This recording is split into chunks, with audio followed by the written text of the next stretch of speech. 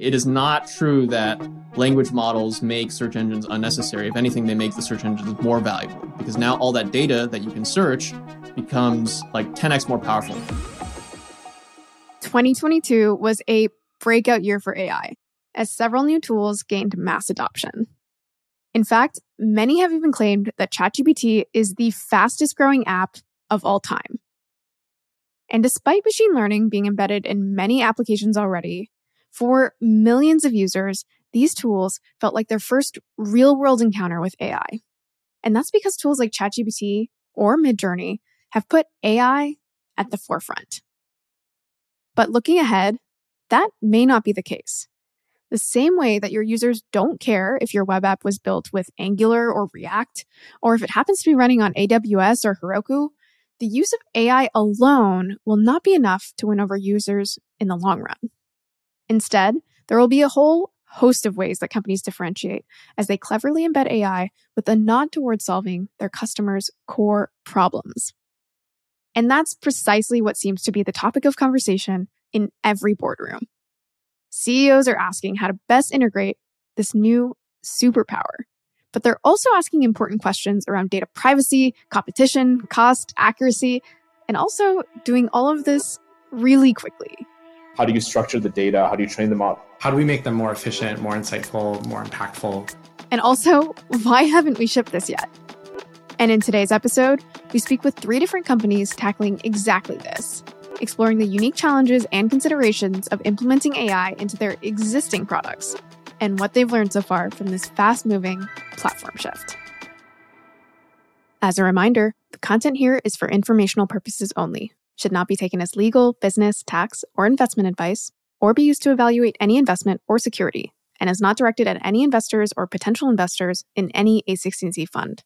Please note that A16Z and its affiliates may also maintain investments in the companies discussed in this podcast. For more details, including a link to our investments, please see a16z.com/disclosures.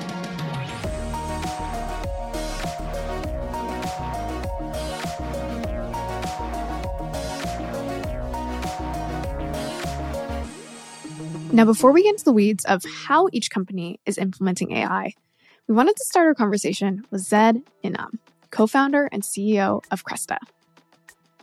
Cresta is bringing real-time intelligence and AI to the contact center. And here, Zed reminds us of the upside of AI and what it can truly unlock. So I read that contact centers have 30 to 45% attrition in the first year with agents. And in some cases, that can even be as high as 80%.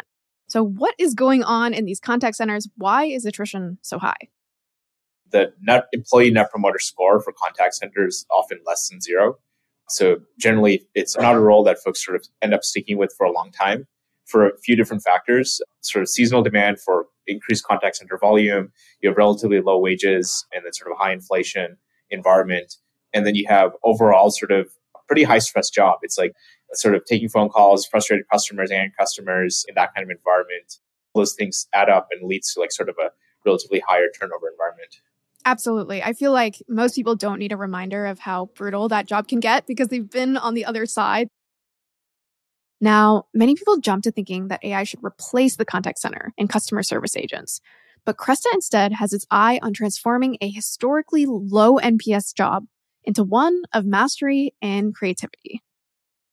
When you look at artificial intelligence, I think there's really 2 ways to look at it. There's one way to look at it, which is lazy artificial intelligence. And that's basically, I have an existing process that my business does right now. I'm going to take that process end to end and I'm going to automate it. And AI is really good at that.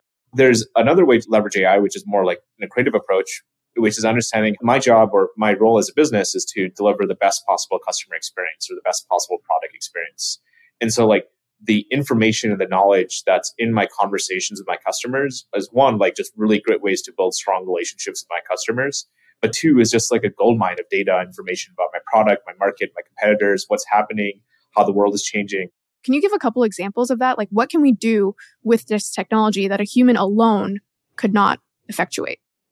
Yeah. So like a great example of it is when you have like thousands and hundreds of thousands of conversations with your customers, the nuggets of information about product feedback that you can use to sort of improve your product or improve your sort of how you position your products in the market or how competition is changing.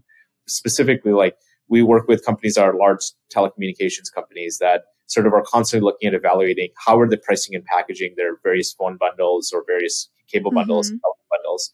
And there's just a lot of nuance and data and understanding, okay, how does my customer perceive when I make this offer? What is the context that they're coming in with?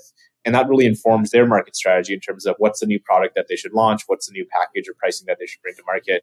Like that's a way that a company can accelerate its development based on just like having a very, very close like ear to the ground and like a real strong pulse of like what the customer is saying. And that's ultimately the best way to build companies and products. And artificial intelligence is amazing at that because like what's possible now with large language models, what's possible now with like sort of very advanced deep learning is that you can summarize, you can sort of synthesize, you can pull together information and context in ways that they can take huge amounts of data, make it super simple to understand and get to insight and get to understanding really quickly in ways that the conversations were unstructured, not parsable, like they were sort of on legacy on-premise, like audio files that you'd have to like listen to one by one, listen to for 20 hours to figure out what the heck's going on. And now you have like this super advanced, like human level speech transcription to like human level summarization, human level sort of question answering that sort of helps these companies get to just the next level of iteration as a business.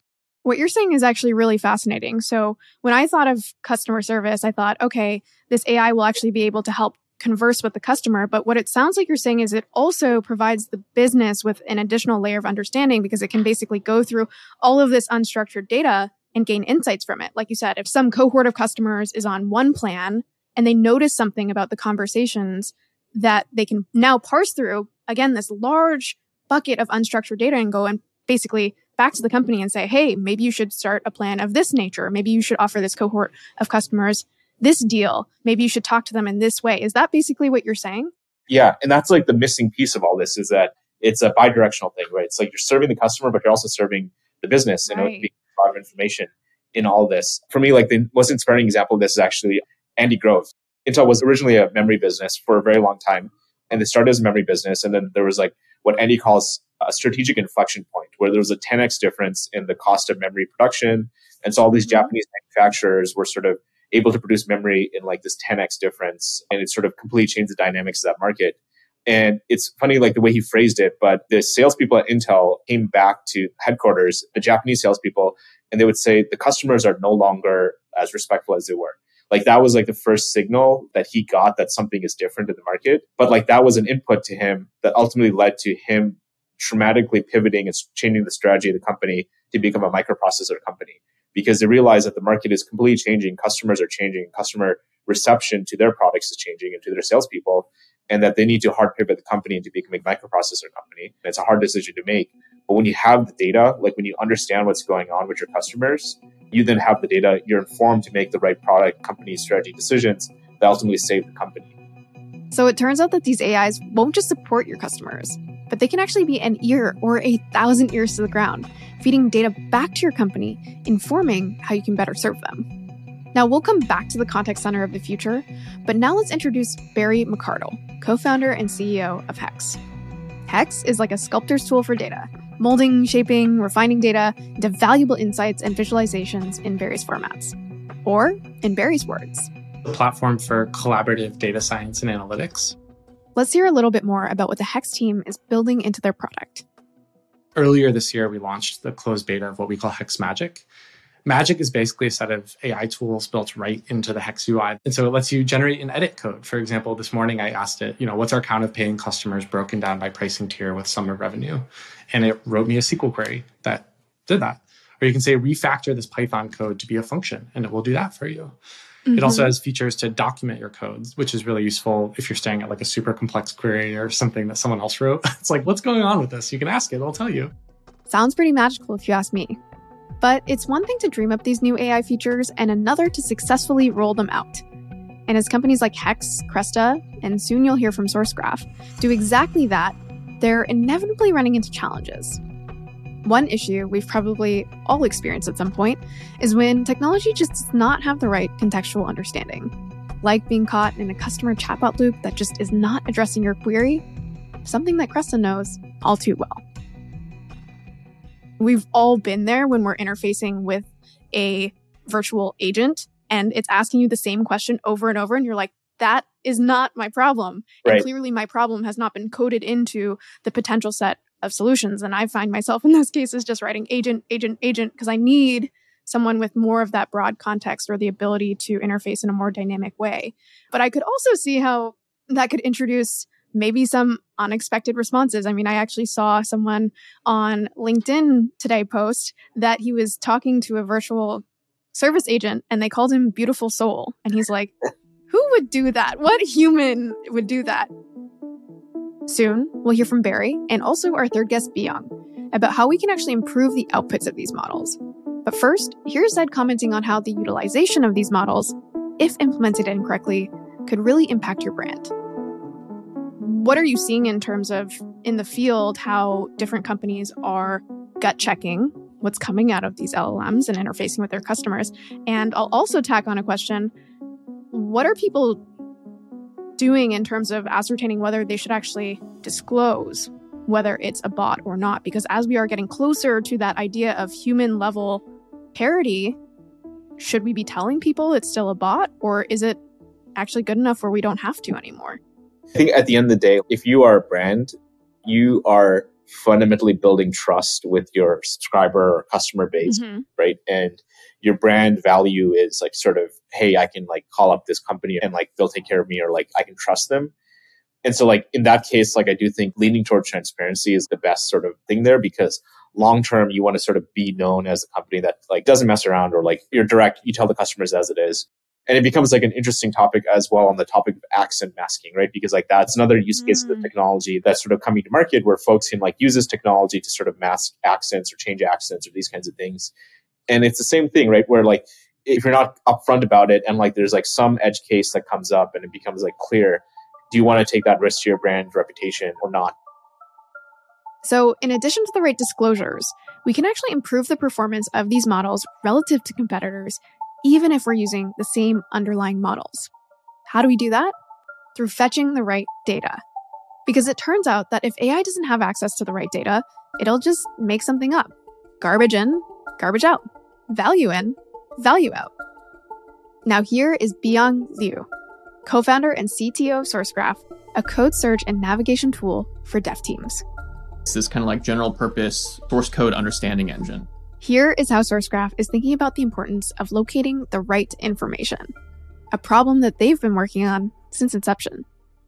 So our first kind of major push, I would say, is this editor extension called Cody. And essentially what it does is it's a chat-based interface, but also allows you to like search for stuff and context in the code. And the idea is that like we wanted something in our editors that took full advantage of the power of language models, but also kind of addressed a lot of the challenges that people have encountered with large language models, namely the tendency to hallucinate facts when they don't really know the answer.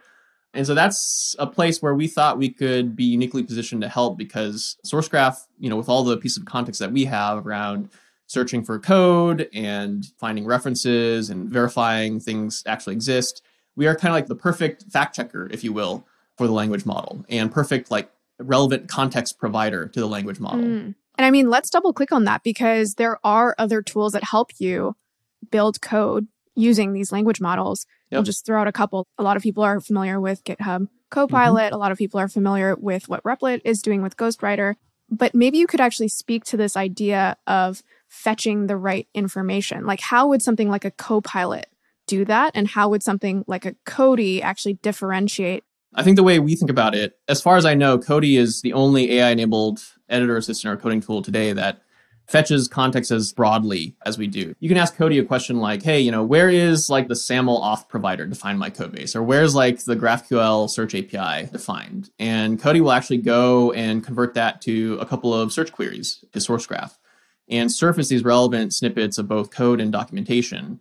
Use that as like concrete references to answer the user's question. And that's in contrast to the way that Copilot works today. It's purely kind of like autocomplete driven. And the context that they fetch to do that autocompletion is kind of like recent files that you've opened in your editor. So it's kind of like this very local context, which works amazingly well. I mean, like huge credit to that team. We think that the next evolution of that is providing more relevant context and essentially emulating like what a human kind of does. when you're trying to write code, right? Like you as a human, you might go back through some recent history in your editor to see like, okay, how does that code work? How did that code work? And use that as like a pattern matching reference point for the thing that you're currently writing. But more often than not, I think you're doing stuff like go to definition, find references. Let me see a couple of examples of how to use this particular API that I just imported. I think that that's going to lead to much better results. I think it's also going to lead to much more kind of introspectable results. So getting beyond this, like, oh, LLMs are magic. How do they work? Is it AGI? Whatnot. It's like Cody will actually tell you like, hey, I read these files and these are the files I'm using to generate an answer. And if it completely returns a lie or is wrong, you can usually tell by looking at the context that it read. Like, why are you reading that file, Cody? That's dumb. And you can like thumbs down that and we'll take that as a reference point to improve the product later. Another key question that founders are asking is how they'll differentiate. And SourceGraph thinks that open source is part of that answer. The other major distinction I would draw from a lot of other offerings on the market is we are trying to build this as much in the open as possible. So like Cody, the editor extension, we've released as open source under the Apache 2 license. And we think that's kind of like the right mentality to build the standard AI editor assistant that every dev should use. We think that there's like a natural inclination among developers. I'm a developer myself. I prefer to use open tools. And I think it'll make it possible for us to build like a much more like pluggable ecosystem. Like when you think about like the wide world of like context that you might want to pull in to answer a question in your mind as a developer, it's not just the source code or the markdown documentation. Like maybe you're searching through your issue tracker. Maybe you're searching through like chat messages. Maybe you're searching through like Google Docs or Notion for like the latest product spec. And by virtue of being open source, we make it a much better and friendly kind of ecosystem into which we can plug in like other developer tools and other pieces of context that aren't necessarily tied to a proprietary compute platform. Yeah. I mean, something that's jumping out to me is if people aren't developers, like even think about writing an article, right? Imagine writing that article based on just like your last 5 tabs that you had open. That's going to be very different to being able to actually channel your goal and search the web yourself, search your own notes that are specifically likely relevant to the task at hand. And so I think this is like a really interesting perspective as to we know what goes into the model matters in terms of what you get out of the model. And basically what you're establishing is 2 different approaches, both the open source approach, which allows more people to help you extend it, but then also this approach of really finding the most relevant information that's going to help the model give you the best answer. So we learned from Byung that what you feed models really matters, and that may be an opening for differentiation relative to competitors. But part of that equation is just the data that you have access to. Here's Zed commenting on the value of creating proprietary data sets. The opportunity I think that exists in the market is that you can do that exact same thing if you can collect proprietary data sets that are unique and at that same scale. And you can actually sort of train foundation models that are able to do even more. So like the internet or the web pages are like a fairly static sort of language modeling task where you're sort of doing a task and you're trying to complete the next token or the next word. But the kind of things we interact with in the contact center, which is like what dialogue and action on you're interacting with someone and then you're working with enterprise software and systems of record to like fill out basic things. It's both sort of this intersection of 2 sets of data sets that don't really exist together. And then that sort of enables us to then train over time these large foundation models that use that intersection of that 2 data set to sort of do things that aren't possible just with web pages. Another wedge may be customization. How can you actually use the information from past user behavior to support the user in creating better prompts? Here's Barry's take. Under the hood, we are doing a ton in terms of constructing the right prompts and parsing responses back from the model APIs we're using. And so, again, we have thousands of people already writing SQL and writing Python and doing data work in Hex every day. So we have a ton of information we're connected to their database schemas. So we see the structure of their data. We see past queries and past code they've written. So we know which tables and columns are most frequently referenced. Right. We have information about the project they're building. So we know like, oh, this project is already referencing this part of the schema, and that's probably the relevant data for this. You could even look at things like, this is the typical way this organization is formatting their charts and infer how they might want their visualizations to look. And so there's a ton of context we get because we're incorporating this in an existing set of workflows that can help us create the right context and create the right prompt to pass to the model. And I think with all of this right now, again, our focus really is on augmenting the data professionals. Like this is not like, trying to build some black box thing. It's actually like we have a rule as we're building these features. It's like we don't run the code for you. Like we will generate the code, we will show it to you, but we want to keep the human in the loop. AI sure can feel like a black box. So designing a UI that actually guides the user is also becoming a differentiator, at least for the time being, where you're effectively nudging users to want to interface with these new tools, but also come back. Any learnings in terms of what is increasing completion rates? What is getting people to actually interface with this new, in some ways, superpower within the app? Because there is the flip side where if it's hallucinating or if it's not helping them, or in some cases, it may even be hindering their workflow, they're not going to return to it. So how are you thinking about designing that? There's a bunch of things here. I think there's like some UI things we've done as an example, like in Hex, we kind of have these code cells that you use. And so we put a lot of thought into like, what's the right way to interact with that? Is it like a comment completion? I think giving people feedback on what's happening. Some of these models, like the latency is still really high. So even something small, like just being really thoughtful on like how you're exposing to the user what's going on and why they're waiting.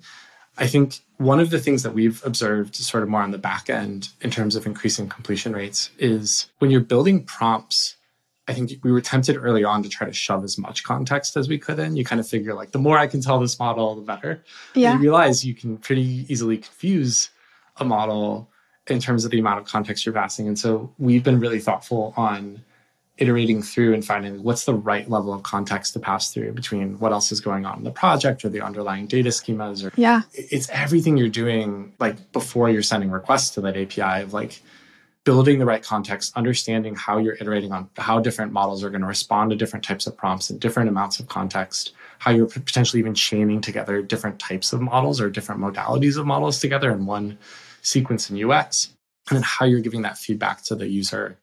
Yeah. I mean, I spoke to someone yesterday and what you're saying really resonates with what they said. They started off by creating like a Lensa-like product. But at the end of the day, there wasn't really a moat there because anyone could kind of hook up to Dream Booth and create the same thing. Right. But today I asked him like how he's thinking about differentiating. And at least in his scenario, he was saying, I now link 15 different models. And so maybe that isn't much of a moat either. But the point is, it's not as simple as just hooking into one API. So we've touched on different aspects of differentiation from customization to context fetching. But is any of that truly a moat? Where does value really accrue when your competitors can copy your UI or your latest feature? Let's attack that question head on.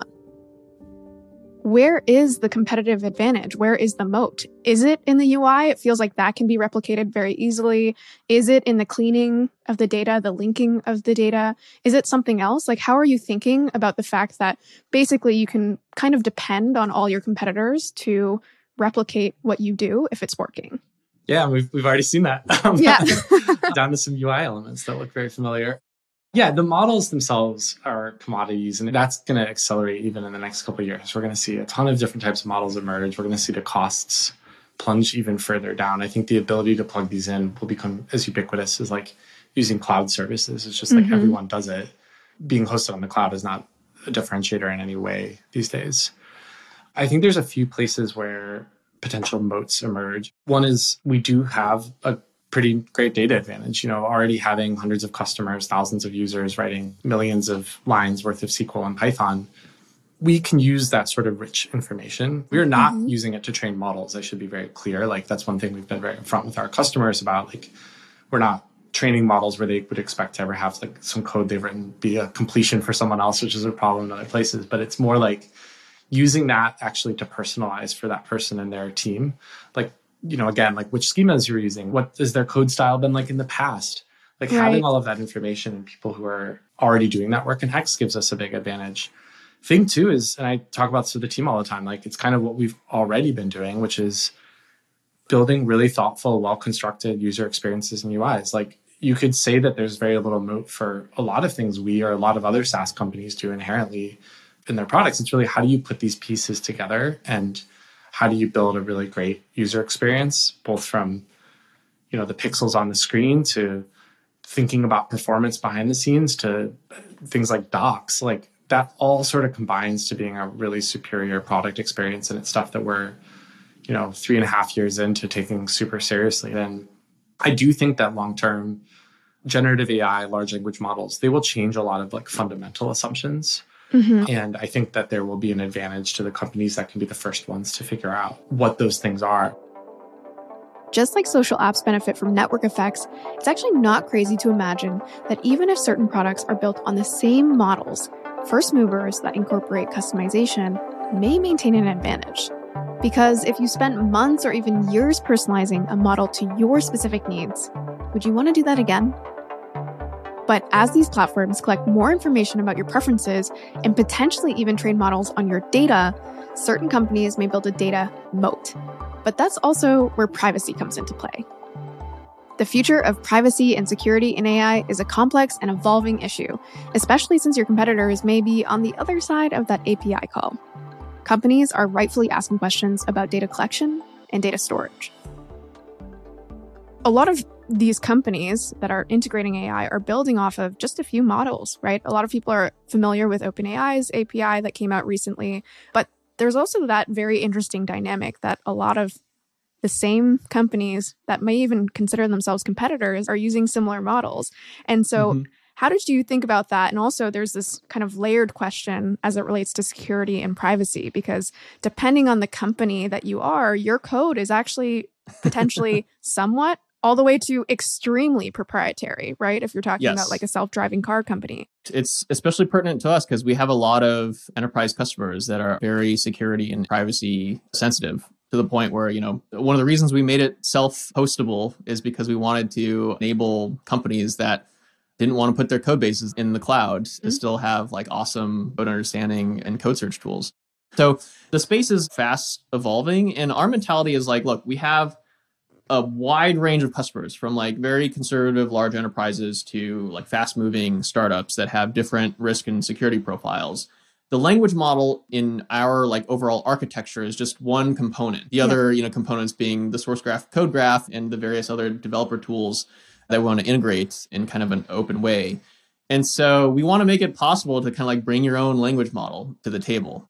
Some of our customers have negotiated separate deals with, model providers. They want to use that model. Some have in-house models that they've built that they want to use. And some are like, hey, can you give us something that we can self-host? Our desire as a business is to do what's best for our customers and users. And right now that just means like, whatever's the latest and greatest on the market, like let's try to plug it in and see how it does. So you're basically saying that you give them the selection or the option. Am I understanding that correctly? We'll give you the option. So right now you can use Claude, which is Anthropic's flagship model. You can use ChatGPT, which is kind of the OpenAI model. And we're looking to integrate additional models too. And there's also kind of like different models that we plug in different pieces of coding, right? So there's kind of like the chat-based models, which are often like the largest ones.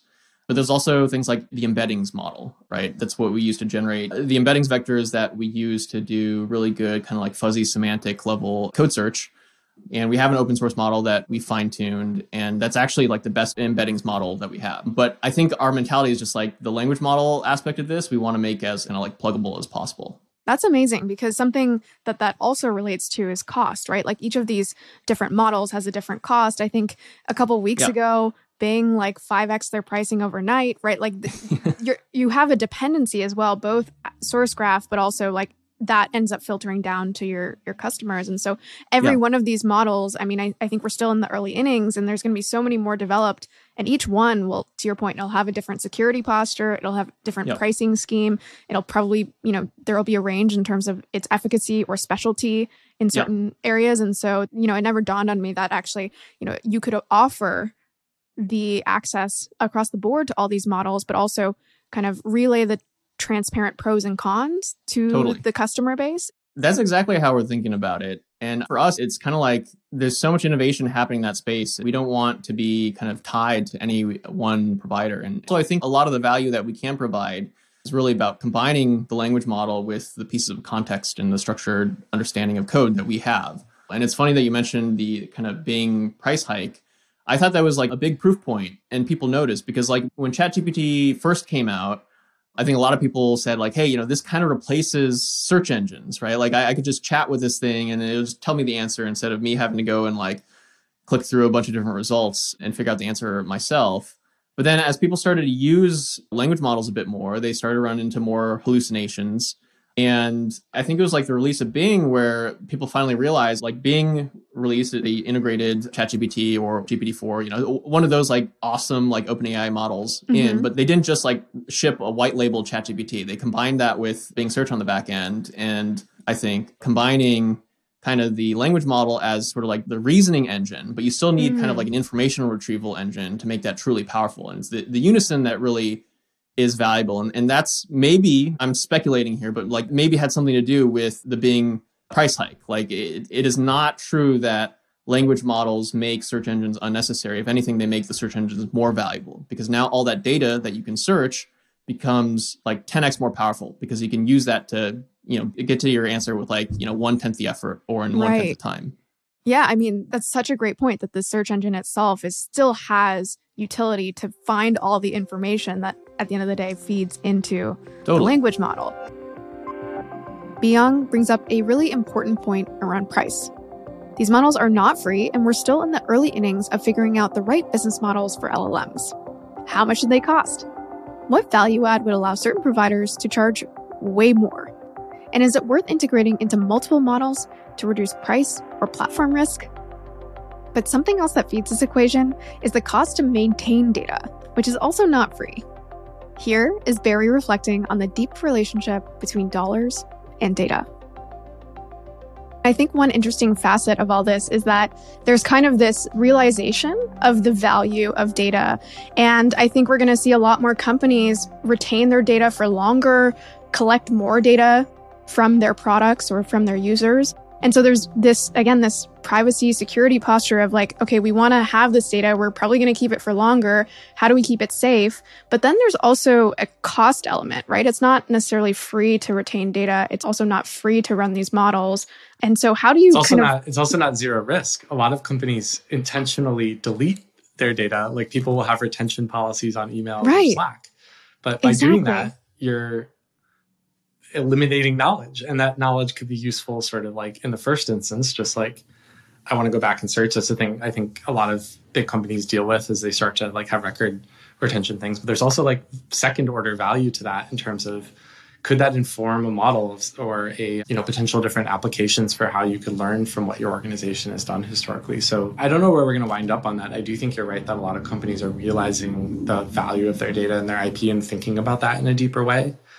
And once again, I'll just say, I think already operating in the data space, both at Hex and previously, we already have this like appreciation for people being really paranoid about their data, people really caring about where their data goes. And so in some ways, there's nothing new for us here, but I think there's all sorts of really exciting opportunities on how you could use data that customers are trusting you with, making sure you're continuing to earn that trust. With all these considerations, it's easy to get caught in the weeds.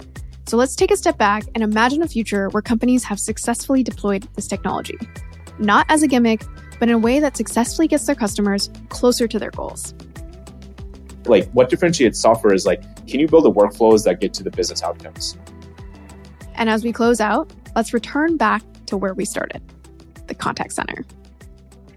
Let's say, we're in 2023, let's jump to 2028, 5 years from now. Given the technology that we have today, also the change in the cost curve that you mentioned, which sounds really fundamental, what does the contact center look like in 2028? What I think it looks like is this concept of like, I remember like when we started the company, Tim and I, we got this video from our first customer that like put us a video of what their vision for the contact center of the future looked like. It was one of our first customers who basically had this idea that they had a contact center of like people that didn't sit at computers anymore. They just like would walk around and have like a piece that they were using to talk to customers. And all they were focusing on was the interaction with the customer and the relationship building aspect. And on the back end, like the system is like doing the data entry, the filling of the form, all these things. It's like taking care of all the stuff on the back end. And like the agent's not typing anything. They're not doing any data entry. They're not doing any summarization. They're not looking at the customer record. That stuff is like handled by the machine. And it's handled in a way that the human can just like focus on how do I build a good relationship and resolve this customer's problem, or like how find them the right product for their solution. And like that's naturally what humans are great at, which is that sort of empathy and connection and sort of relationship building. And then for the stuff that people want, like frictionless experiences, like there will be things that they don't want to interact with a human about at all. And like those are like, we can provide those in a fully digital sort of frictionless manner that they can deal with if they want to deal with a bot. And I think that's where it's headed. Because once you have systems that handle the repetitive, like reactive things, and you move to like sort of becoming strategic and proactive. Yeah. And on the customer side, I could see how it could actually be, you could even say fun or entertaining with the integration of technology. Imagine that, you're talking to a bot and not only does it serve your problem, but it's also in the voice of like your favorite cartoon character. And it's telling you answers in a way that you're actually like following a story. And actually, because they've done all this back-end research based on these customer conversations, that actually you leave the conversation with a better deal than you had before. And you didn't have to spend 3 hours on the phone to get there. Like actually, as we're talking about this, I'm like, wow, you go from, as you said, a negative NPS industry. Like you could actually imagine that these things could be fun and frictionless. Yep. Negative to positive. Negative to positive. What a great place to end off. AI's rapid evolution is constantly challenging companies to stay ahead. And navigating the implementation of AI is bringing up issues of personalization, design, cost, and privacy to center stage. A big thanks to Hex, Sourcegraph, and Cresta for sharing their insights and experiences in this ever-changing landscape. And if you'd like to learn more about these companies or what they're doing with AI, links can be found in the show notes, or you can also find links to a bunch of our recent AI coverage. Thank you so much for listening, and we'll see you next time. Thanks for listening to the A16Z podcast. If you like this episode, don't forget to subscribe, leave a review, or tell a friend. We also recently launched on YouTube at youtube.com/A16Z_video, where you'll find exclusive video content. We'll see you next time.